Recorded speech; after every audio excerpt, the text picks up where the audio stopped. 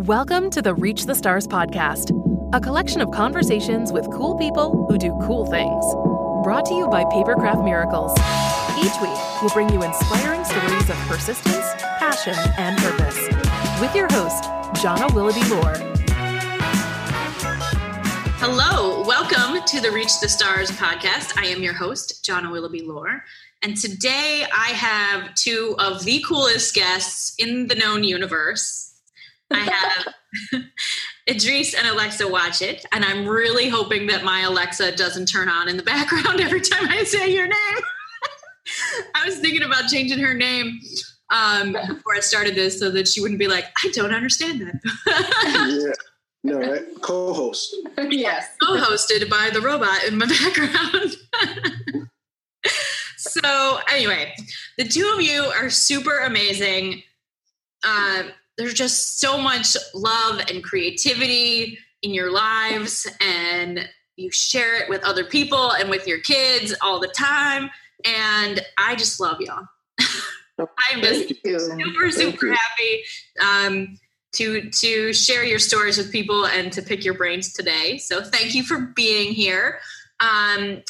So for those of you who don't know, I'm just going to tell you a little bit about their background and then let them kind of roll with the story. So they have formed a little conglomeration of all of their talents together that's called Eat Off Art, which is all about kind of breaking the starving artist stereotype and to really focus all of their creative energies to making a living and thriving off of their art. And I just love that. That is my whole jam. So huzzah for all that. But they do everything. They've got music, they've got painting, they've got jewelry making, he's a chef. Like they're got businesses. Like, I just love it. It's so fantastic. So I'm going to let you guys tell a little bit more about your story of how you met each other and how your family got together. It just so makes me happy. All of that just makes me happy. So you could say whatever you want about Okay. about your story. Yeah. Well, I'm Idris. And I'm Alexa. And let's see. Wow. Yeah, there are a lot of beginnings. So it's kind of like, okay, which one are we going to pick? Yeah. Well, I mean, in short, in brief. Yes. In brief, we both went to City Honors High School, which is where we met. We met as Alexa was entering freshman year. She was there for 8th grade kind of open house. Yeah, it's like an open house event. And he opened the door for me. Yeah, that's how we met. We bumped into each other almost, you know. Like literally. And, oh my God, it's so sweet. Literally. Yeah. I was knocking on all the doors of the school, and I walked all around the big school, and then finally I got to a door and knocked, and he's the one that answered. Yeah. I wasn't where I was supposed to be. So you were exactly where you were supposed to be. Yeah. Yeah. And then, from there that was just our first encounter, just kind of, hey, how are you doing? What are you doing here? I'm here for this, and that. Oh, it's in that room, blah, blah, blah. The following year, she, after passing the entrance and all that stuff and getting accepted or whatever and enrolled, she entered into 9th grade. And then we bumped into each other again. And it was okay, she's a student here type of deal now. And then, so I was really pretty much the first person that she was familiar with face-wise, I mean, she ended up making her own friends and stuff, obviously. But that's how we met. Yes. And we were friends all throughout high school. And, yeah. What's your age difference between the two of you? What grade were you in when you were there? 3 months. 3 months, same age, same grade. Yep. Oh my God, it's like kismet, all about it. Yeah. So we didn't date until after college. A lot of people, like now that know that, we went to City Honors together and they're like, oh, it was such a fairy tale. You guys are high school sweethearts. We're like, no, we didn't date in high school. Like, we didn't date in college. Like, we just were always friends. Yeah, just really good friends. And, I knew that I wanted to be with her, just time things didn't line up things lined up as they were supposed to. That's right. And then there came a moment where I guess you can call it the opportunity was there, and we just, I don't want to say settled our differences. I don't even know if that's the term, but we just we just put all our cards on the table, very vulnerably, and just decided to, shake hands and give it a shot moving forward with each other pretty much. And that was in 97. Mm-hmm. That's when we started dating, married in 2000. And so 2 kids in 2001, 2004. Yep. We opened a store in 2005 on Elmwood Avenue called Gallery 51. And that was kind of our first brick and mortar entrepreneurial, adventure journey with a 1-year-old and a 3-year-old. And that was interesting. Yeah. Well, I mean, if you go before that, though, we were doing business before that as well. Like we started in 97. Yeah. Like vending. So Idris has always been an artist since 3 years old, 2-3 years old. And when he was in college and in high school, he mostly did all illustration, black and white line artwork. So he, had this huge portfolio of works, and they were just kind of sitting there. He was doing logo design. He was doing flyers and things like that before the whole computer thing was a thing. And so I was like, well, we need to put these somewhere. You need to be selling these. Your artwork is amazing. So we started making greeting cards, stationery, journals, magnets, and we were selling them at, Juneteenth. We were selling them at a lot of different craft fairs and craft shows. Mm-hmm. And that's kind of how the entrepreneurial spirit started. Between us, both combined. Yeah. Like the real hustle. Like craft show life is hard. It's hard. And that was at a time when, you remember Kinko's, right? Oh, totally.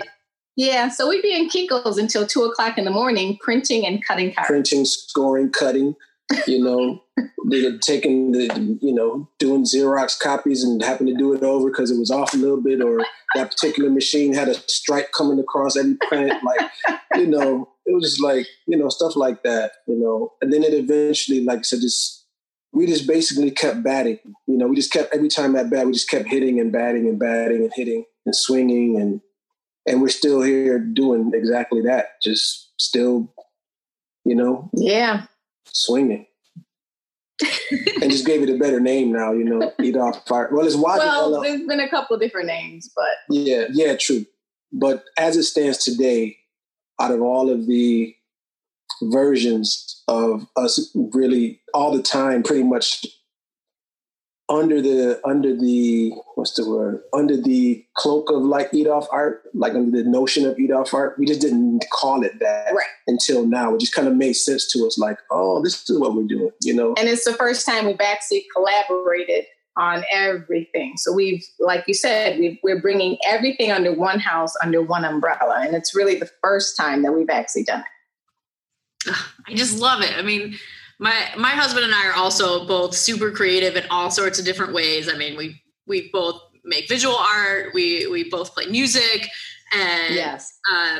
We just have all of those different creative endeavors that are all kind of swirling around. And I've always had this dream since I was in college, for sure, that someday I was like, I'm gonna be able to have one, overhead structure where I can do all of these things. And my main goal in all of it is like sharing and connecting with people and inspiring change all over the place. Like that's my jam. So I totally love that you're like, I'm going to not focus on this one thing or this other thing, but we're going to focus all our energy on all of these things. And there's so many creative people out there who kind of get pigeonholed into saying like, oh, well, your music is better than your visual art, so you should just do that because that's what's more marketable. And then they end up, the thing that really makes them feel good just kind of gets shoved off the side. And I'm just proud of you for not letting that happen and saying like, I really like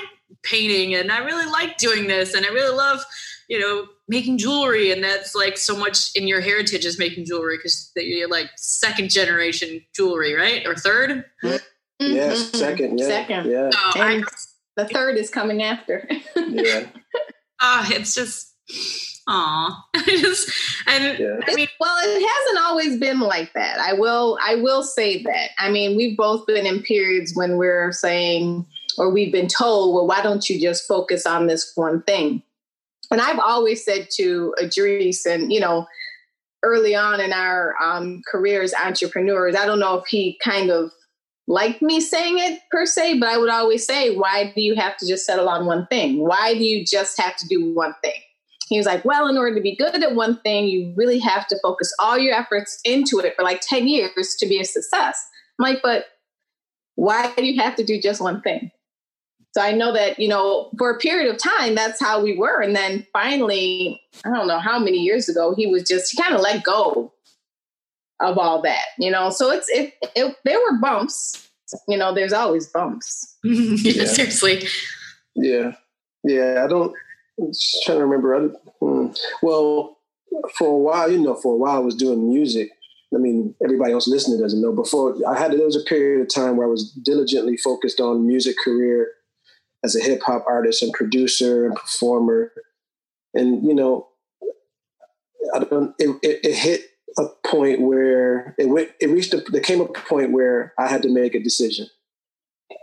Was I going to continue to stretch and strive for that practice of music to provide for my family without knowing what that timeline looked like or when I'd be able to, be able to make a nice dime to bring home, or go get a job? And, I guess the more sensible, more adult, responsible, I guess the more responsible, less artist decision was to go just forget the music and just go, into the workspace again. And so that's what I did. And during that period for 5 years, I didn't make any music. Like, it was unlike me, and it was a very dark period for me. He didn't do anything creatively during that period, which really affected not only him, but also the household, because he expresses every part of his being through his work.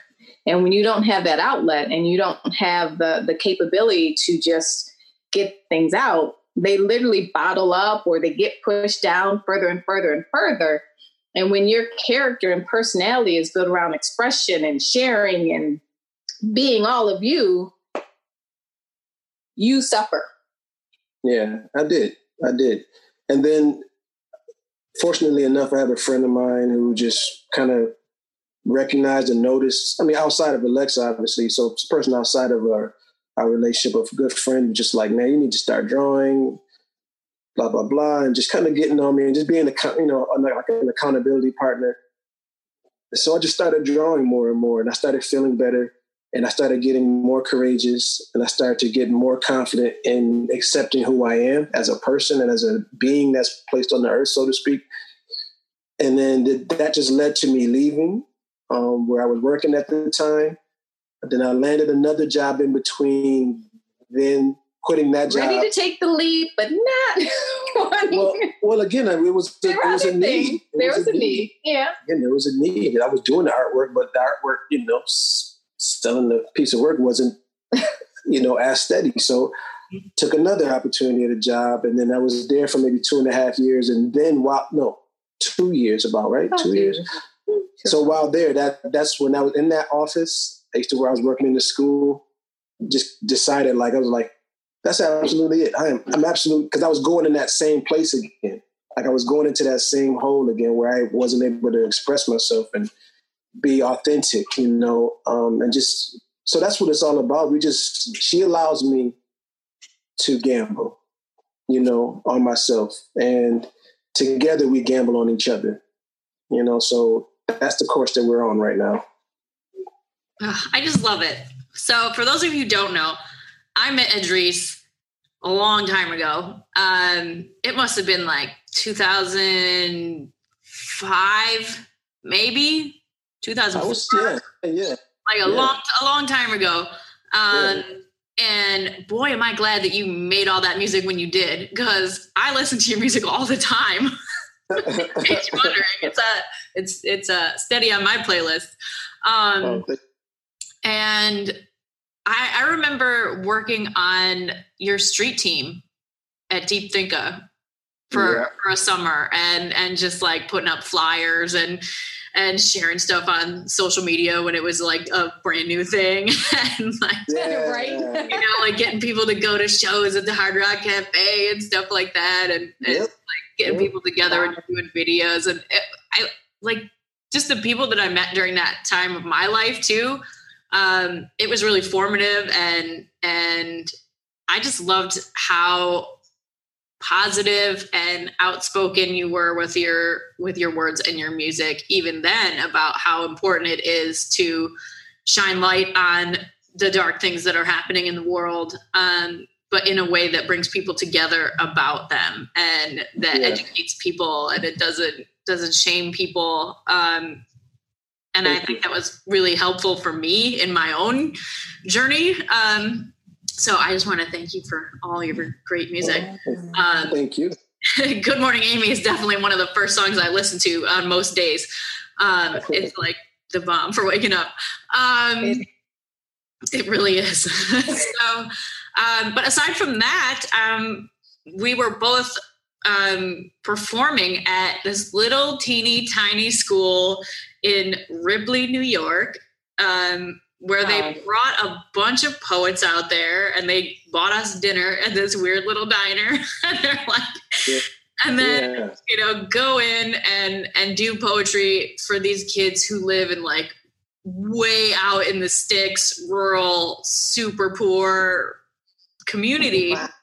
But it was just such a great experience, like riding out to this place and getting to know you while we were driving out there and hanging out for dinner, and then like hearing your amazing poems and stories, and just seeing all these kids who are like, I've never seen anything like this before. I always thought poetry was boring. I always thought it was something that wasn't accessible for me. And just watching all those kids like light up when you're just like, I'm just telling the story, and it's in the form of a poem, but it's a story, and you can do that too. Yeah. It was just. I remember you tore it down that day, man. I remember you controlled that crowd so cool. You just took your time. It was so sweet. You just took your time. She was so young too. Like were you like, man, were you a teenager? No, I was like, 18? When was that? 2005, 2006, maybe? Something in there? Like, you were 2007. I was like 25. I just looked. Really? I know. Just it's like that's when I first met you. Yes, so that's probably why I thought you were like a teenager or something. I was like, she's dope. I was like, how is she ever with us? She was dope. I had experiences teaching at that school, because they actually asked me to come and be a teaching artist there for 2 years after that, at that same school out in the middle of nowhere. And it was really amazing to have that opportunity to be able to give all of those kids a way to think about teaching and learning in a way that wasn't the teacher telling them what to do and adults telling them what to do, and that everything that they were doing was graded, and that it was based on you're either good or you're suck, you know what I mean? And I'd never had any experience being a teacher before I started working there. And I remember my very first assignment that I had the kids do, because I was like, I don't know what I'm doing. I had no idea. And I got up in front of the class and I was like, I want you all to just write something about what's important to you, group of 7th graders. And I got this whole class full of, like, what? And I was like, right. Like we get it. Like, what do you mean? You care what we think? Yeah. And I was like, they all just had no idea what to make of that. And I was like, wait, let's back up a second. Raise your hand if no one has ever asked you what's important to you. Wow. And every single hand in the room went up. And I was like, well, that's a damn shame, because all of you are like 12, 13 years old, and like who you're going to become for the rest of your lives is happening in your minds right now. And, if no one has ever given you autonomy or even bothered to care what you care about, no wonder you don't give a crap when you come to school. Yeah. And they were just like, oh, wow. Like, you really want to know what's important to me, and it's fine if I want to write a poem about how I really love video games because it's an escape from my family, and it's a place where I feel accepted? I'm like, yeah, totally. Power to you. Tell me all about that. Like, I'm down for that. And it helped me to get a sense of a world that was outside my own. Because my mother, like the most creative individual who had no idea how to make money, but just so creative and always fostered, like, you do you, whatever makes you feel good about your life. And it doesn't matter if you make money with it, like, do it because you can and not because anyone is going to make you. And yeah, that's special. If you're true about that and you're authentic about that, like, people will take care of you in the world because of that. And it's, you don't need so many extra things. It's not about the things that are around you. It's about, having something that drives you and having people who care about you, and everything else is just extra. So for me to see, like, this whole generation of kids who obviously never had any adult in their life to ask them, what do they care about? And I was like, oh Lord, we've got a lot of work to do for them. Yeah. Yep. And then you multiply that by populations just like that all over. Over. Like all over. Like, yeah, I had the same experience when I was teaching too. Same deal. Like, anytime I asked them about them, they were just like, like, what do you mean? Like, this isn't you mean you're not grading me on something I have to get correct? Like, no, like, there's no right or wrong answers. No. This is you. Like, so that's empowering. Congrats to you for doing that. It was touch somebody's life. It was a wild experience for me, and just making sure that I made all the classes read out loud too. And at first, the first thing they wrote, I was like, okay, now who's going to read out loud? Who wants to? And of course, they're all in 7th grade. They're like, I'm not cool, or, I can't do that. I'll be embarrassed in front of my friends or whatever. And I was like, okay, who's able to read out loud?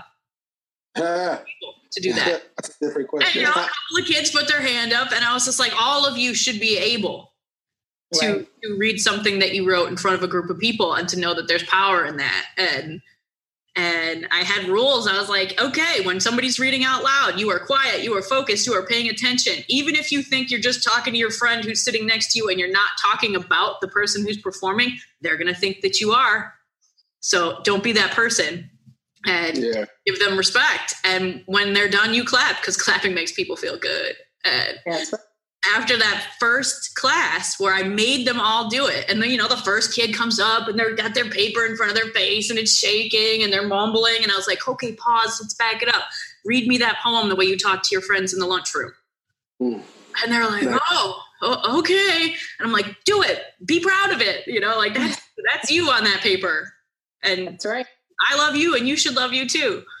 And like, just little stuff like that kind of lit a fire under me about inspiring change in any way that I can, in like every little pocket. And I see that, in these day and age, in quarantine, it's got to be so crazy for young kids who had that social structure at school, and now they're like stuck at home. And I know that there's so many people. You guys have been doing your Instagram live videos, and I know that there's a lot of people who, like, that's the highlight of their day. Like, they can't wait till you put your video up, and they're like, oh, good, I get to connect with some people who get it. Like, they feel that community. And so that's definitely part of why I wanted to start doing this podcast in the first place, was to have a place where we could connect all of these amazing people and these amazing stories about inspiring each other and learning from each other and sharing resources. And to have a community built around that. So for all of you who don't know, here's a little advertisement. We have a Patreon that is going on for this podcast, because right now it's technically brought to you by my business, but my business is Hella Small. And so I'm kind of like footing the bill for any equipment and promotion and anything for this. So if you like what we're doing here, if you want to be involved with that, check out the Patreon. It's patreon.com/reachthestars. Can't believe that name wasn't taken, but it wasn't taken. I know. Right? I know. So check it out on Patreon. And we have a private Facebook community for the people who have been guests on the show and for the patrons of the show, so that they can communicate with me and with each other and to share their own stories. And so I'm excited for that community to start. Awesome. So I would love to hear more about the different aspects of the art that you guys create and which ways you share it and what works well and what you've tried that doesn't work as well and things you've learned from that. Okay. How do you want to start? Well, I mean, that's interesting. Well, we kind of just, I think in January, essentially, we kind of just made the decision, just do it and share it and don't think twice about it. And that translated literally to everything, whether it was doing the art, whether it was just us talking and sharing our information or the jewelry. So that's been our strategy. Do it, share it, put it out. Don't second guess it. Don't judge it. Just let it go. And it's been really successful. I mean, we've I don't want to say struggled, but we had the challenge of overcoming our concerns with transparency and being able to say, well, this is us just laying everything out on the line, even through our talents and our creativity, because it's still a very personal thing. And to share it is still putting yourself out there. So that's really been our strategy. And that's how we've been able to say, you know what? Yeah, that is cool. Let's just share it. You know, we've been putting designs on T-shirts. We've been putting them on the website. We've been sharing his artwork through prints. We've been sharing more of my jewelry. I mean, I still get a little skittish when it comes to jewelry and cooking, only because, you know, usually it's Idris is in the limelight and I'm, you know, pushing Idris. So I have to get more comfortable with that transparency and putting myself forth as well. So I think that's mostly been our strategy. So we've been doing the lives, live happy hours every Friday. Yeah, those came about. The happy hour weekly Friday, you know, going live on Facebook and Instagram came about I don't know if we would have, maybe we would have ended up doing it if there wasn't a quarantine, but I'm pretty sure the quarantine is certainly 99 point. Assisted the push. Yeah, you know, because the first 2 weeks, I guess like with everybody else, the first 2 weeks of what was happening was just, it was so disorienting, you know? For sure. And kind of stopping in the tracks and not wanting to do anything because you didn't know what would happen or how it would happen or what was next. Yeah, it was just very disorienting, you know, being that we already made the choice to do the eat off art thing, you know, which is, you know, it's a business, but as well as it's kind of like a mantra as well. And it's like, what does this mean for us? Like as artists, like we didn't have a company that was paying us to stay home and do work virtually, you know? Yes. So, you know, so it was like, it was very frightening. And then, you know, I had an art show. Actually, when it hit, we just installed an art exhibit, like a solo art show at the Hotel Henry, which is still up and nobody has seen it. Like we installed it, put it up, and we were paying attention to the news, and it's like it's in Wuhan, blah blah blah. And next thing you know, not even 4 or 5 days later, it hit here, and it was a wrap. Like the work is still up there right now. So the happy hour was a response to that as well. It's like, yo, how do we can't gather, so how do we continue to show people that we're creating art, you know, that we're creating work? Mm-hmm. And so Alexa was like, let's just go live. Let's go live. And so I'm just now, like when she's talking about with the transparency, like I'm just getting to the point where I'm comfortable with it. Every Wednesday and Thursday, like she's bickering and I'm bickering because she's like, dude, I need a flyer. We're doing this Friday. I'm like, I don't know if I want to show up Friday, you know? And she's like, you got to do it, dude. You got to do it. So it's been and that was more of a personal thing for him. Because as I said, when he doesn't create and he doesn't express himself, he becomes a completely different person. So, you know, I know when to push and when not to push. Mm-hmm. But I've showed up every Friday so far. So that's it. And then, you know, on top of that, we've just been a lot of FaceTime, a lot more FaceTime than we are comfortable with. And that's cool because we wanted to push ourselves to do something. So, we also do our videos. She and I just kind of sitting down right here on this sofa. The blue couch, turquoise, teal, whatever. And we just share what's on our minds. What's been itching at us, what's inspiring us, what's making us laugh, what's making us unhappy. Very unscripted and just sharing it. And again, the philosophy is to make it, share it. Like we don't edit anything. We just record it. Whatever comes out of our blabs, we just post it, Blabs and bloopers. Yeah. So only twice have we actually recorded and not put it up. Only maybe 2 or 3 times we have videos that we just hadn't put up for whatever reason. Sometimes 12 o'clock, midnight came around. Like before we even knew it, it was like, oh, damn, we didn't post it, And then maybe one was like really super duper emotional and just like, yeah. And we're like, that's a little too much sharing. Like, we're not going to share that. But otherwise, 97% of what we sit down and talk about on the couch, we put out. And as far as the different things that we do, again, I'm a second generation jeweler. My dad is a jeweler for over 50 something years. He's a master crafter. I didn't learn the trade until I was maybe 30. Yeah, maybe 30. Maybe 30. Yeah, maybe 30. So as a kid, my parents, I grew apart. My parents were separated rather. And so I didn't see him making jewelry regularly, or else it probably would have been something I caught on with sooner.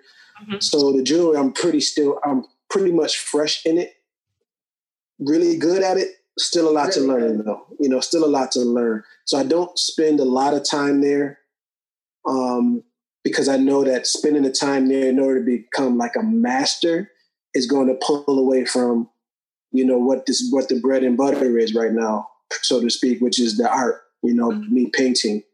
And then like I said with Alexa, she's loving painting on leather now. She's a super she used to doodle a lot. Like there used to be a lot of doodling and like these little interesting patterns, like kind of like, what do you call those things? Zentangle looking kind of things. Mm-hmm. Kind of like your backdrop. Yeah, I've been staring at it. And so, and then one day I just, I brought home some leather to her. And was like, you don't just pay, because I'm thinking of product, I'm thinking of like earrings. Like this is I don't know, just the first thing that we would just think about. She was already still doing earrings and bracelets and things, but then the leather piece came in. I'm like, you could put your designs on this leather, and she started figuring out this way and tinkering about. And next thing you know, she had her feathers, and she's been rolling with it ever since. Yeah, it's been fun. I love that. And as a second generation paper crafter, I totally appreciate like following in the parental footsteps. I mean, my mom loved to do collage work and rubber stamp work and stuff like that. I mean, I could never even like remotely touch her rubber stamp skills. She used to do like rubber stamp scenes on all of her checks when she would write checks to people, and every single one was like a work of art, like amazing thing. She would spend like hours and hours whenever she got a new book of checks. She would like stamp all of them and the whole thing. And I'm pretty sure she did it because she didn't want people to cash them, because it's like back in the day when you cash the check and it goes to the bank and you never get it back. Right. I think that was her whole plan. She was like, if it looks really cool, maybe they'll just hold on to it for a while.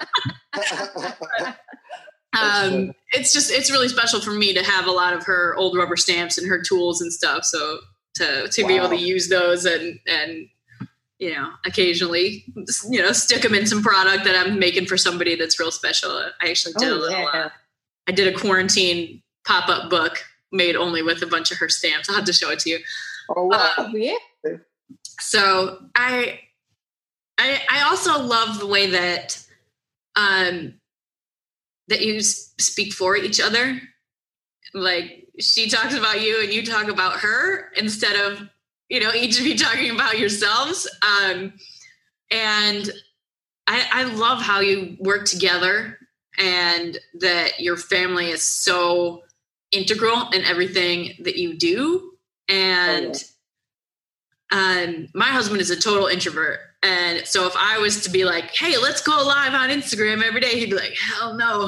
Like, that is never happening. Like he's, introvert and Luddite and is like, I want nothing to do with the interwebs and whatever. And as me, super extrovert. So the quarantine has been really difficult for us. I just love being out in the community and meeting new people and hearing people's stories and talking to people. And he's like, I am done talking to you. Like, just stop. Yeah. Alone time. Get away from me. So I was wondering if you have any tips or advice for being focused on the importance of communication in your family and focusing on your kids and focusing on that while you're also focusing on your creative passions and your own businesses and all of that together, like the balance. Well, early on we did. Yeah, I think what makes it look seamless for us, what people see, what makes it look seamless is that the lifestyle that we have now isn't like an afterthought. Like we were making decisions early on. Excuse me. We're making decisions early on about like, okay, if I'm stopped working, what does that look like? What do we need to cut back on? What's the minimum that we need in order to, kind of have a decent quality of life type of deal. So early on, even when we had our brick and mortar, we just kind of built it into our lifestyle, to always, I would say the word drag, but the boys were there all the time at every step. Every opening, events, every late night, everything. Not my hip hop stuff. They weren't there for that, but I mean, just like, oh yeah, some of the public events stuff, because it was family focused. It was all family oriented. Right. So they were always there. So it wasn't like an afterthought of like, what, let's decide to be artists. Like we decided early on, like that's who we are. Let's build the lifestyle around it. Right. So there was less adapting to do, So we always, in that manner, we always keep family first. And it's rubbed off on the children in the sense of like, they don't have the apprehension to feel like using commanding words like I am an artist. They don't feel apprehension about that. They're not shy about that, so there's less wheel spinning, there's less wheel spinning. It's like, this is who we are as a family. Yes. Hey, 5 minutes from now, take off your shirt, boys, be downstairs. We're going to do a video about, blah, blah, blah. Like, and they're just like, oh, okay. Like, I love it. I love that video, by the way. Oh, thank you. Thank you. Thank you for sharing it. Yeah. Thank you. So it's like things like that, everybody understands that in our household, everybody understands that this is who we are. Right. And it's okay, Yeah. And as far as communication, I mean, as a married couple, the communication is something that is learned, and it's something that we both have to recognize our individual, what's the word? Shortcomings, I guess you can say. And that, whether, you have a moment you're not listening, or you're just having a moment where you're being very defensive, we have to own up to those things and say, all right, let's take a time out. I don't like you right now. I really love you, but I really don't like you. So I need to move away, or we just really need to hash this out and get it done. So the communication piece, that's always been one of the tenets of our marriage. Communication, honesty, kindness, respect, faithfulness, and faith. And just knowing that no matter what, we had to talk through it. We had to get through it, because the only option is to be together, and the only option is to be successful. So anything outside of that, we don't even discuss. Yeah. So communication is just, it's paramount. It's paramount, and nothing outside of our union, no influence, no impact. This is just us, the four of us. Yep. That's it. Yeah. That's it. What the decisions we make inside of our home is what matters most to us. Right. People will give opinion. People will give thoughts. However, those thoughts don't resonate with what we've already agreed upon. Mm-mm. It's just kind of like, whatever, So we're not easily swayed. Yes. Once we've decided together. Correct. I think that's awesome. We're working our way towards that. I mean, it's kind of our was planning to be a 5-year plan, but it's good turning out to be a little bit more than 5 years, where he's been making a lot of sacrifices for me to be able to follow my dream and grow this as a business. And, same thing, it just made more sense when our first kid was born for me to quit my full-time job that, was paid vacation and a comfy chair and, health insurance and all of that, to stay home with the kids. And as he said, do your book thing. And I've been wanting to have this be this huge powerhouse company for a long time. I mean, it was my college major, was to make paper and books that make people happy and to share through creativity with the world. And it had been on the back burner of my whole entire adult life until I got to quit my job. And it was a hard decision for me to say, be entirely reliant on somebody else, and to not really get my own paycheck for quite a long time, because I didn't want to take loans to fund the company, and to get it to a point where I could have employees and to start scaling it bigger and to figure out what really works for that, and to grow it in a way where I could do that while still being home with the kids.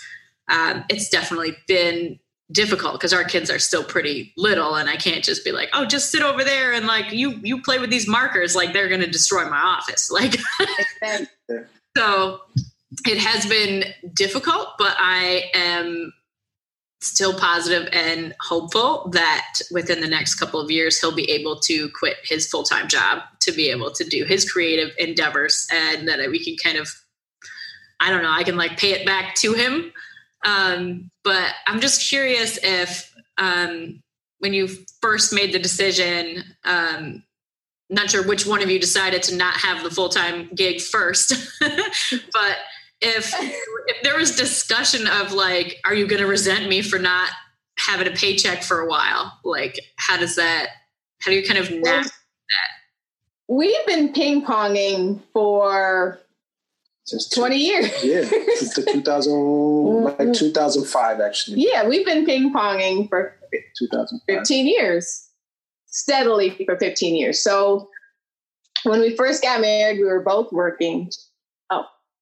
We were both working. And then oh my gosh, I went through a program at University of Buffalo, Center for Entrepreneurial Leadership, sponsored by Allstate. And that's actually when we opened up our brick and mortar. So I was still working. So from 2000 to I don't know when, I have been working. And, the easiest thing was, okay, we're opening up the store. I guess Idris is going to be in the store. Now, you spoke about being an introvert. Idris is very much an introvert. And it's not something I truly understood what that word was until maybe 10 years ago.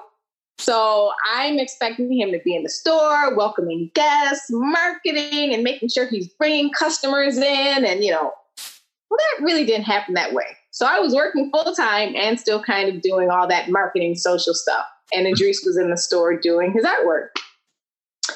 So up until I think 2000 and maybe 11, I was working, because after the store, then Idris did his music career for a while. Then he stayed home with the kids. He had a job off and on, but I think I worked steadily up until about 2010, 2011.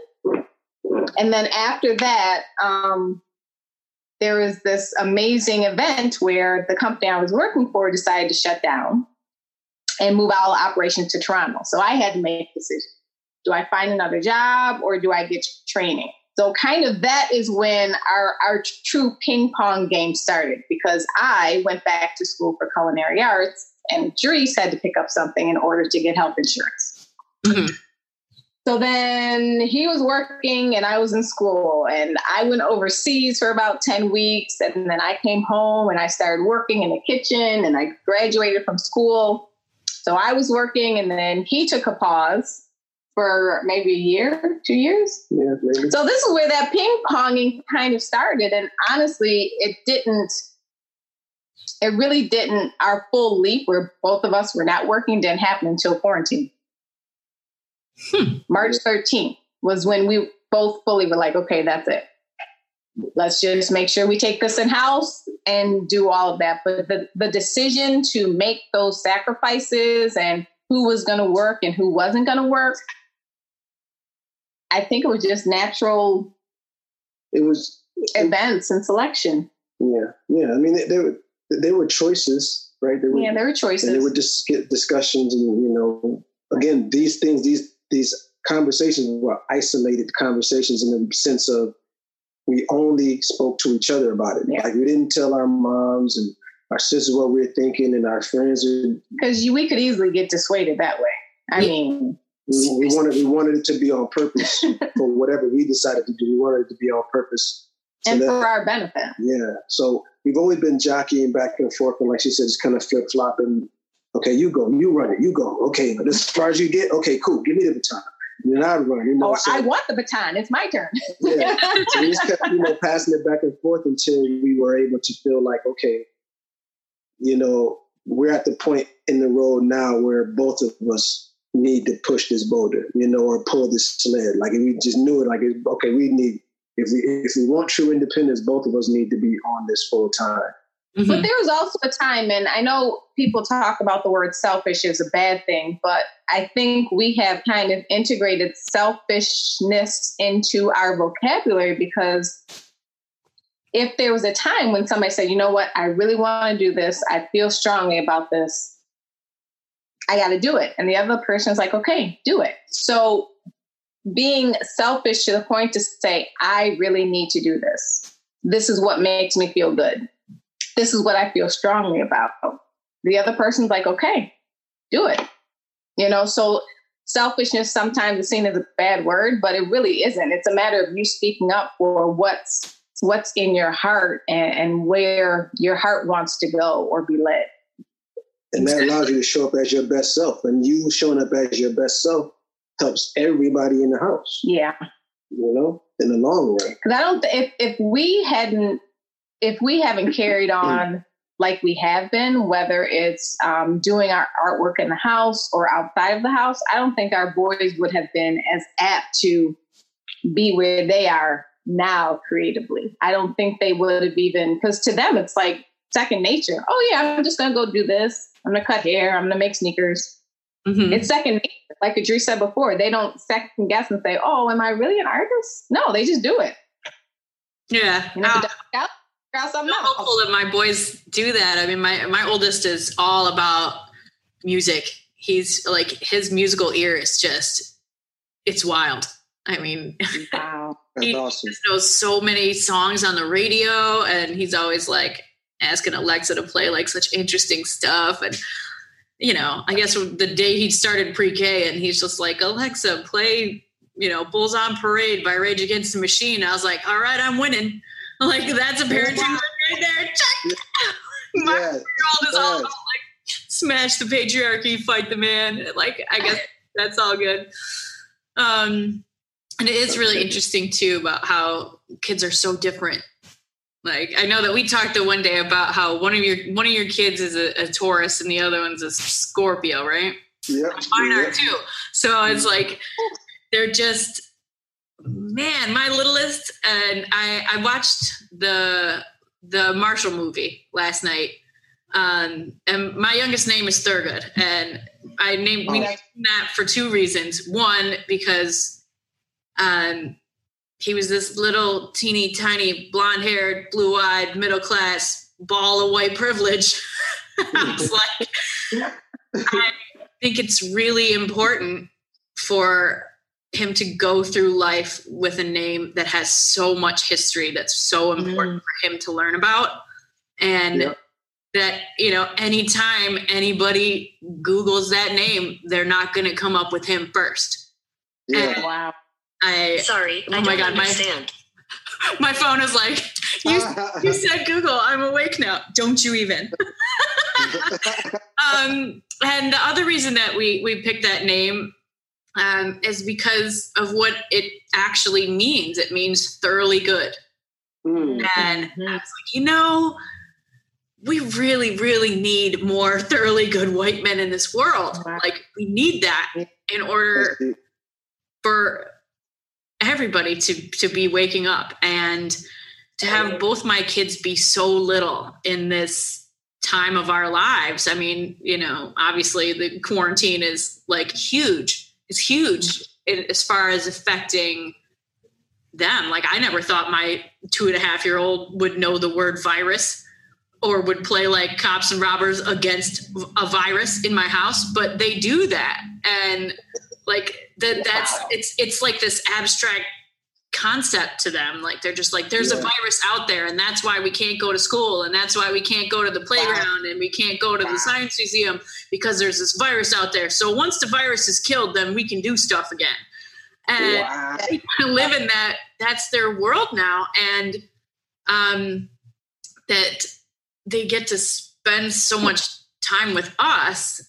But I'm hopeful that it is a good thing for them to spend so much time with us. I would say so. Yeah. But then also having them be so little in the middle of the hugest civil rights movement in humankind history. Yeah. I have been really thinking a lot about the new normal.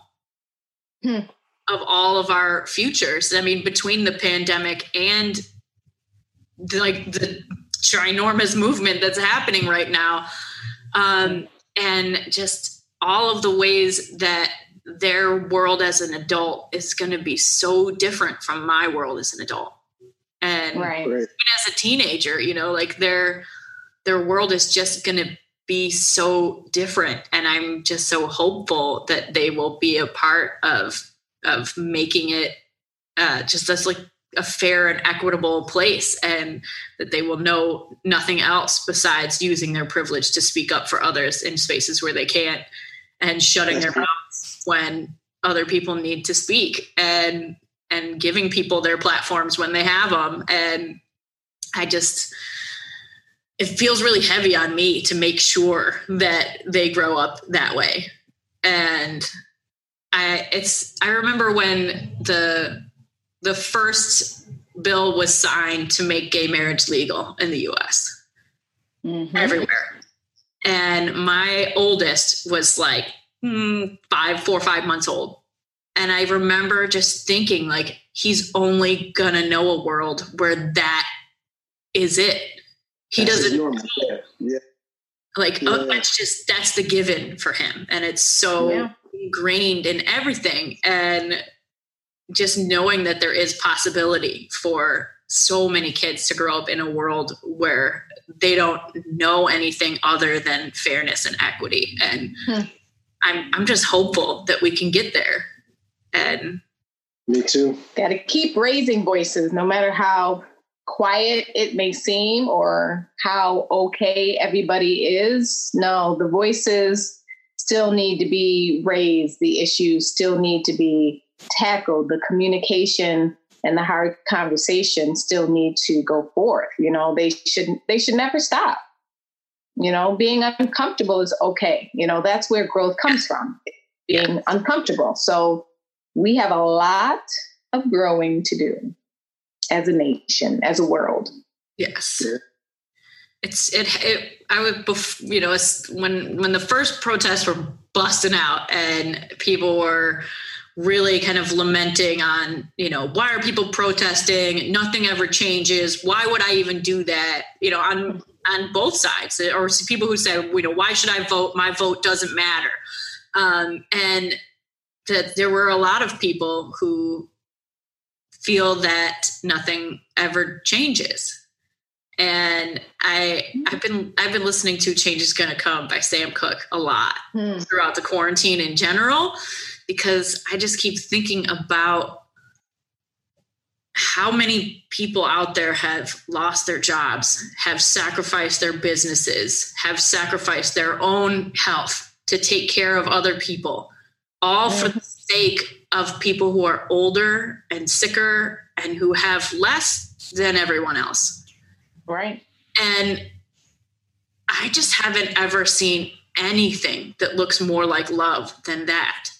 And even just the small changes that are going to come from that. I mean, it's obviously highlighting vast inadequacies in our healthcare system. Obviously, that is no longer something that can be ignored. And that people are getting $1 billion bills from the hospital. And, you know, hopefully if they have something that will cover some of that, but in general, that like caring for a person should not need to cost $1 million because it doesn't cost that much elsewhere. And that we need to figure out, you know, the root of that and to fix that, because it's just wrong to profit from people's pain. Like, and that it's glaringly obvious to a lot of people in a way that they're like, well, I thought my health insurance was fine, but they're realizing that it may be good for you, but for most people, that's not right. And I think that kind of opened the door for a lot of people to say, wow, I never thought about it, that like, just because it's, you know, the life is good for me, that I still should risk things for the sake of others. That it opened the door for a lot of people to stop being entirely focused on their own self. And, you know, there's so many people with disabilities who are told for years and years and years that they would not be able to work or do a job from home and they have to be on disability. And how many ginormous, huge corporations converted their entire workforce to work from home in a matter of days. How many people are going to be able to get jobs now? Because there's no longer that barrier in the way of saying, we don't want to make an exception for you. But because they had to make an exception for everyone, they're like, well, now they can't backpedal on that shit, you know? Like, I think that there's so many things like that are just, doors are opening. And because so many people were laid off or were working from home or who had flexibility in their schedules because of the pandemic, there are so many more people who can be out in the streets, who aren't risking their jobs, who aren't risking their careers to go protest, who are like, I can go to that because I don't have to be at work right now because I'm getting paid unemployment to go out in the streets.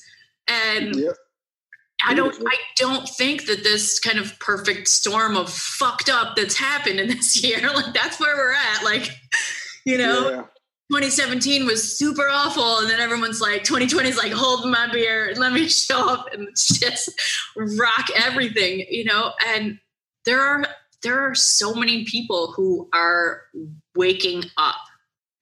And I just keep thinking about how change and growth, they're slow a lot of times, and that you don't really see it and you don't feel it.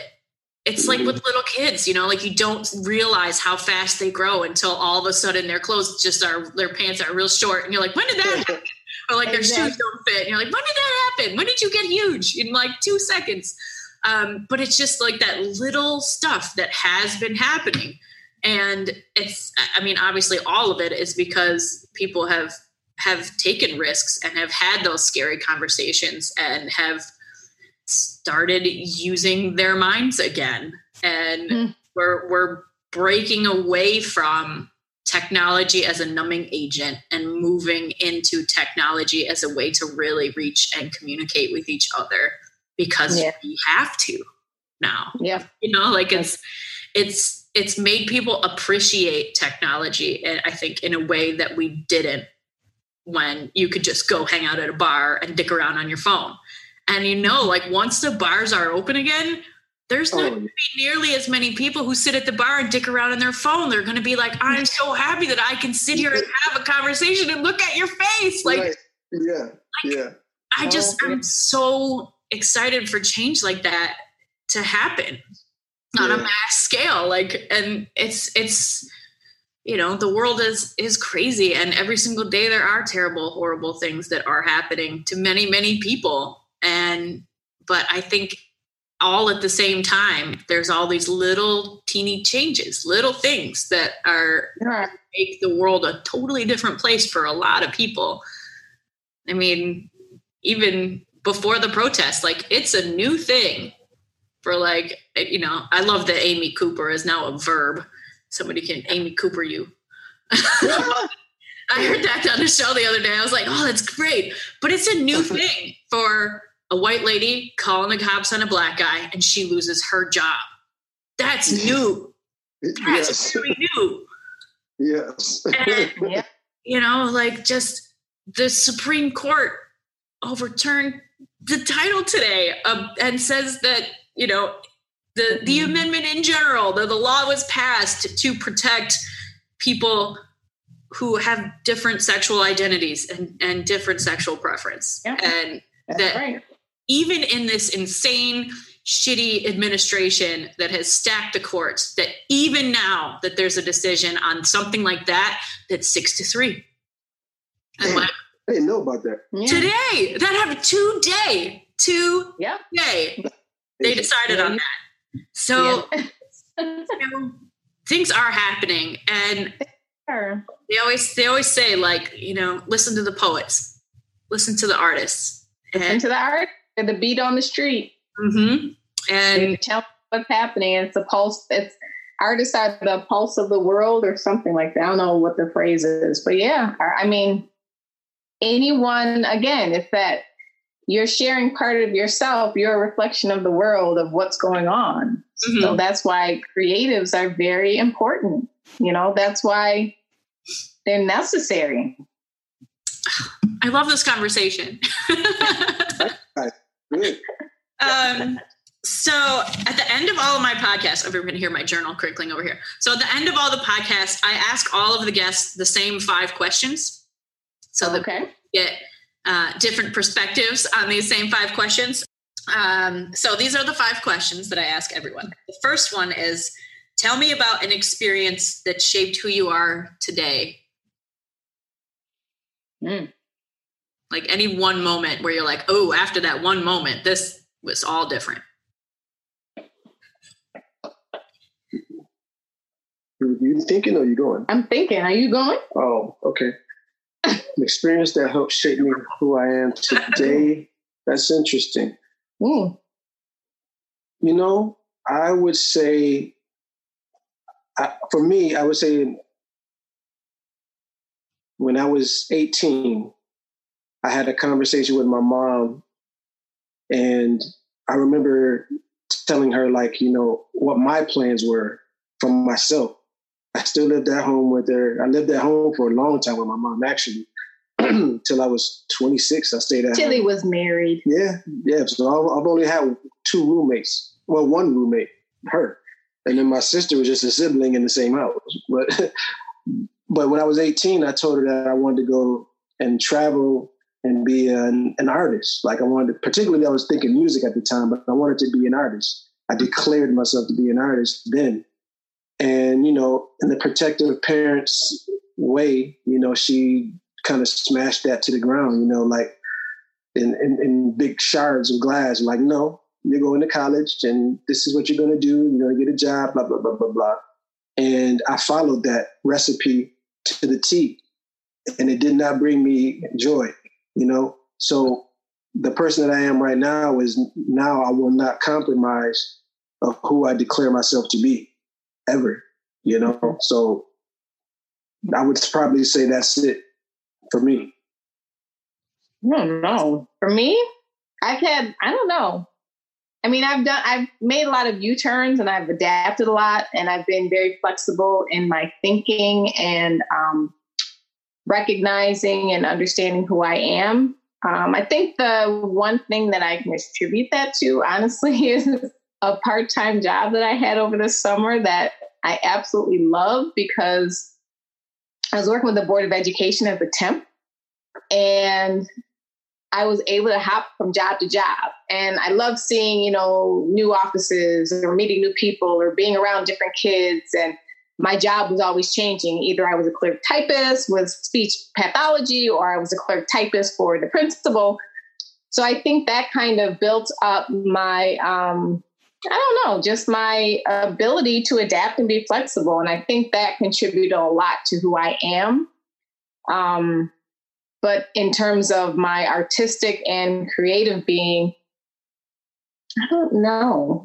because I'm still on the cusp of recognizing that I don't have to live up to what my parents and ancestors have always done in terms of going to school, get a job, retire, and have this happy life on the pension. So I'm still on the cusp of changing from that mindset to the mindset of you can build and create and have your own and literally manifest what you want your life to be. That's awesome. Okay, number 2. When you feel defeated or overcome, what do you tell yourselves to keep going? I'll go first. I have 2 things, actually. I have learned to cuss myself out. I have learned to sit in front of the mirror and literally yell at myself and call myself names when I feel defeated or overwhelmed or challenged or act like I can't do something. Or even when I get scared, I started sharing that with him. I literally just had to sit in front of a mirror and just have this serious talk with myself to recognize who and what I am. But the second thing that I do is I kind of have a mantra that states you are exactly where you are supposed to be. So whatever you're going through is not long-term. It may be for a reason or a lesson or to teach you something, but it's ultimately for your greatest good. So you are exactly where you are supposed to be, and you're on the path you're supposed to be on. Sometimes it's hard to sit with that, but you're where you're supposed to be. See, she shares those words with me, in times of defeat or whatever. For me, though, along with that, I've just started subscribing to there are no mistakes. I just kind of subscribe to that. Like if I make a decision or make a choice or whatever, I don't look at it as a mistake. It's just that it just is. And, try to not let it linger, just kind of move, go through it. And what's helped me with that as well is my art. Like I throw out, caution to the wind, as they say, when I do my art. And when I'm done and it's dry, that's it. The decision is made. It is finished. It's done. Move forward. So what? You got too many fingers on that piece. Oh, well. That's where I am with it. I love that. It's going to make this other question really kind of funny. Okay, number 3. Tell me about a way you overcame a failure or a mistake and what you learned from that. Unsubscribe from mistakes. Yeah. Unsubscribe from mistakes. And again, that letting go. I mean, worry is 95% of you saying, oh, did I really mean to say that? Was that the right thing to say? Oh, how did they feel that I say that? But you know what? Let it go. You said what you said. You did what you did. Keep going. Next. Yeah. Okay, number 4. What one trait or habit is most responsible for keeping you on track? Habit for keeping me on track. What's responsible for keeping me on track? I'm interested in hearing his response. Habit. I have a habit of being that I'm a tourist. Most people would describe it as being stubborn. I don't call it stubborn. I call it being determined. So I would say that is my attribute in the sense of me being just determined to just continue going, continue trying, even when I'm frightened as heck. Sometimes, I just be determined to succeed, Mm-hmm. For me, I am a trained project manager, and a lot of my corporate years, life chapters were about project management and working through it. So I'm very task and detail oriented. So that's it. Give me a task. I'm a task plan. And he's like, let's follow this plan. That's why it works so well. It's great. Where are my resources? Who are my people? What's my money? What's my budget? Let's go. Yep. What's your sign? I'm a Cancerian. That is so funny because I'm a Taurus and my husband's a Cancer. Wow. With a Taurus and Scorpio too. Yep. Wow. Now that's interesting. That's awesome. As far as being like the stubborn Taurus, I like to say to people, it's like, it's kind of anti-American for a woman to be very confident, right? It's like, it's not a trait that is common. And I like to change it around to be like, I'm not conceited, I'm convinced. Yeah. That's my Taurus heart is coming out like, and nobody's going to change my mind on how awesome I am. Like that's number one, as far as like going back to what you're talking about, being selfish, is important sometimes. That like, that's something I learned from my dad. I mean, he took the being selfish kind of too far occasionally and like always put himself ahead of others, which is always the best game. But he also like knew what he wanted to do with his life and wasn't letting anything get in that way. And he has done amazing things that have changed the world with his life already. And it's hard not to see the value in that too. And it's kind of like, when you're on the airplane, they're like, put on your own mask before you help others. And it's like that as far as like, fulfilling your dreams in some way, because if you don't, you're not taking care of your own soul in ways that it needs. And I think that's absolutely important. Okay. Number 5, what's the best piece of advice you've ever gotten? And what advice would you give to other people? Mm-hmm. There are several pieces. Yeah. Several pieces. I'll say there's 2. I'll just pick out 2 particularly for me. So my mom always tells me, like,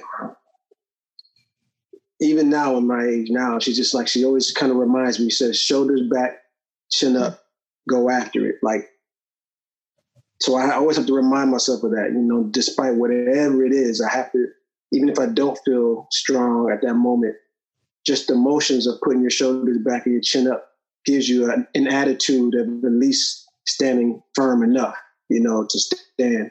And then my dad, he's also a visual artist, and as I mentioned, a jeweler, who's made a lifetime being pretty much obscure as being, his life is obscure in the sense of people knowing him, not knowing him, but he is world renowned in his craft.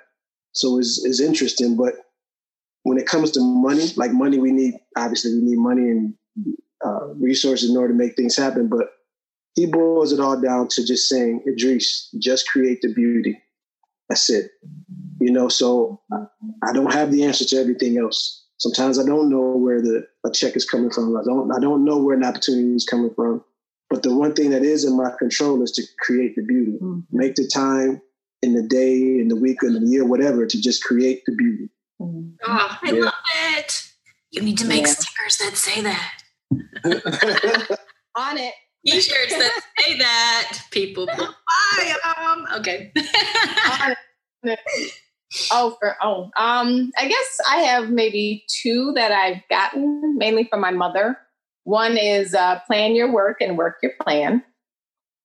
And the other is a workman without good tools cannot do good work. And, we use that throughout our lives, but we're also, teaching our kids that. As far as what I think I would give someone else is to just be you, just use your voice, trust your voice, but share your voice and simply be you, because there's no other like it. Yeah. Grant yourself permission. That's the key. Yeah. Part of the key. One of the keys. Yeah. Grant yourself permission to be you, because no one else is going to give you the permission. You'll be waiting forever. Word. So unless you're lucky to have a partner that says, it's okay to be yourself, go ahead. But if no one gives you that, you got to give yourself permission. Yeah, you do. Oh, I love that. Y'all are awesome. I think you need to talk. As are you. You definitely need to have your own talk show. I don't know. That would be so great for the whole world, where it's just like one of you's talking to people and the other one's making art in the background. Like, it just great. So much creativity and so much love. Thank you. What else is there? Like, what else is there? Just keep showing up, man. Keep showing up and being you. That's it. Aw. Oh, thank you, Jen. Thank you. So last thing, if you want to tell everybody where they can find you guys. Okay. Eat Off Art, 3 words, EATOFFART.com. YouTube, Instagram, Facebook, website. And our handles on Instagram are at Idris, EDREYS, at by Alexa Joan, JOAN, and at Eat Off Art on Instagram. Oh, yeah. Right. But I do have to say, our youngest, he started a YouTube channel. So follow him, Made by Mech, MEK. So he has YouTube. Yeah. Made by Mech _ on Instagram, Made by Mech on YouTube. And he does customized sneakers. So I have to share that because he is part of Eat Off Art. And the oldest one, we're working on it. It's so amazing. So all the links will be in the show notes. And thank you both so much for giving me your afternoon today and for sharing your love. Glad you asked. Glad you asked us. Glad we said yes. Me too. Oh, thank you. I love you guys. Love you. Thank you so much. Have a lovely day. All right. Peace. All right. A single interaction has the power to change your life forever. This is a place for the stories of those moments. Stories of pursuing dreams, overcoming tragedy and failure, of coming back to life after so much of what feels like dying, of continuing on with only a vision as a map. This is the place where those moments live on. Come sit by the fire, look up at the stars, and be forever changed too. Thank you for being with us on the Reach the Stars podcast. Our theme music is generously provided by Byrocratic. You can find him on Bandcamp.com. Thank you to all of our current patrons, guests, and everyone else who helps make this dream a reality. We are so proud to be building this amazing community with all of you. If you love this podcast, please consider sharing with a friend, leaving a review on iTunes, and becoming a patron at www.patreon.com/reachthestars. Don't forget to subscribe to our YouTube channel to see the videos of these conversations. We'll see you next week. In the meantime, do something cool and tell us about it.